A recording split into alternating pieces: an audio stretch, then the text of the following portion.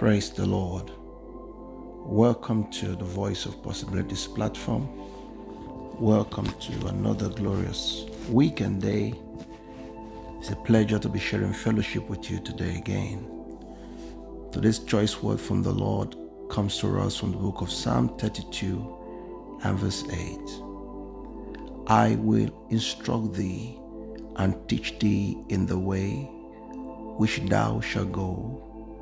I will guide thee with my eyes.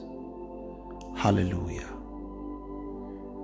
This is the Lord speaking to you this morning and to me, giving us an assurance of His leadership.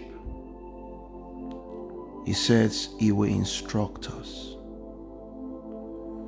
That is, we must be willing to hear Him because He's willing to speak. He said He would teach us. We must be teachable because He's willing to teach. And then all of these is so that He can lead us in the best possible path to actualizing purpose in life, purpose why we are here, His own purposes. And then He leaves us with the assurance that His eyes will guide us. There will be a special,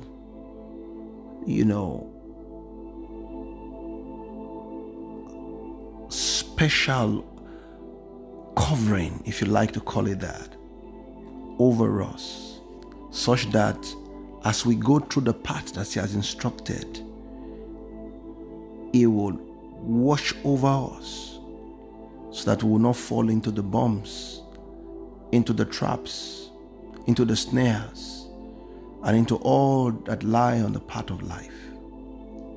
Hallelujah. Our fathers used to say, friends, that there are many roads that lead to the marketplace, but there's one best way. And it's this best way that the Lord offers us today, so that you will maximize your life and maximize your time and maximize the resources that He has given you. He wants to take you through that best part. Hallelujah. Good morning, friends. It is my prayer that you will come into the endless possibilities that are in God, that you will live in these possibilities yourself and experience it even today. Hallelujah. I love you truly and richly. Promise to be a great week as we walk with the Lord. In Jesus' name.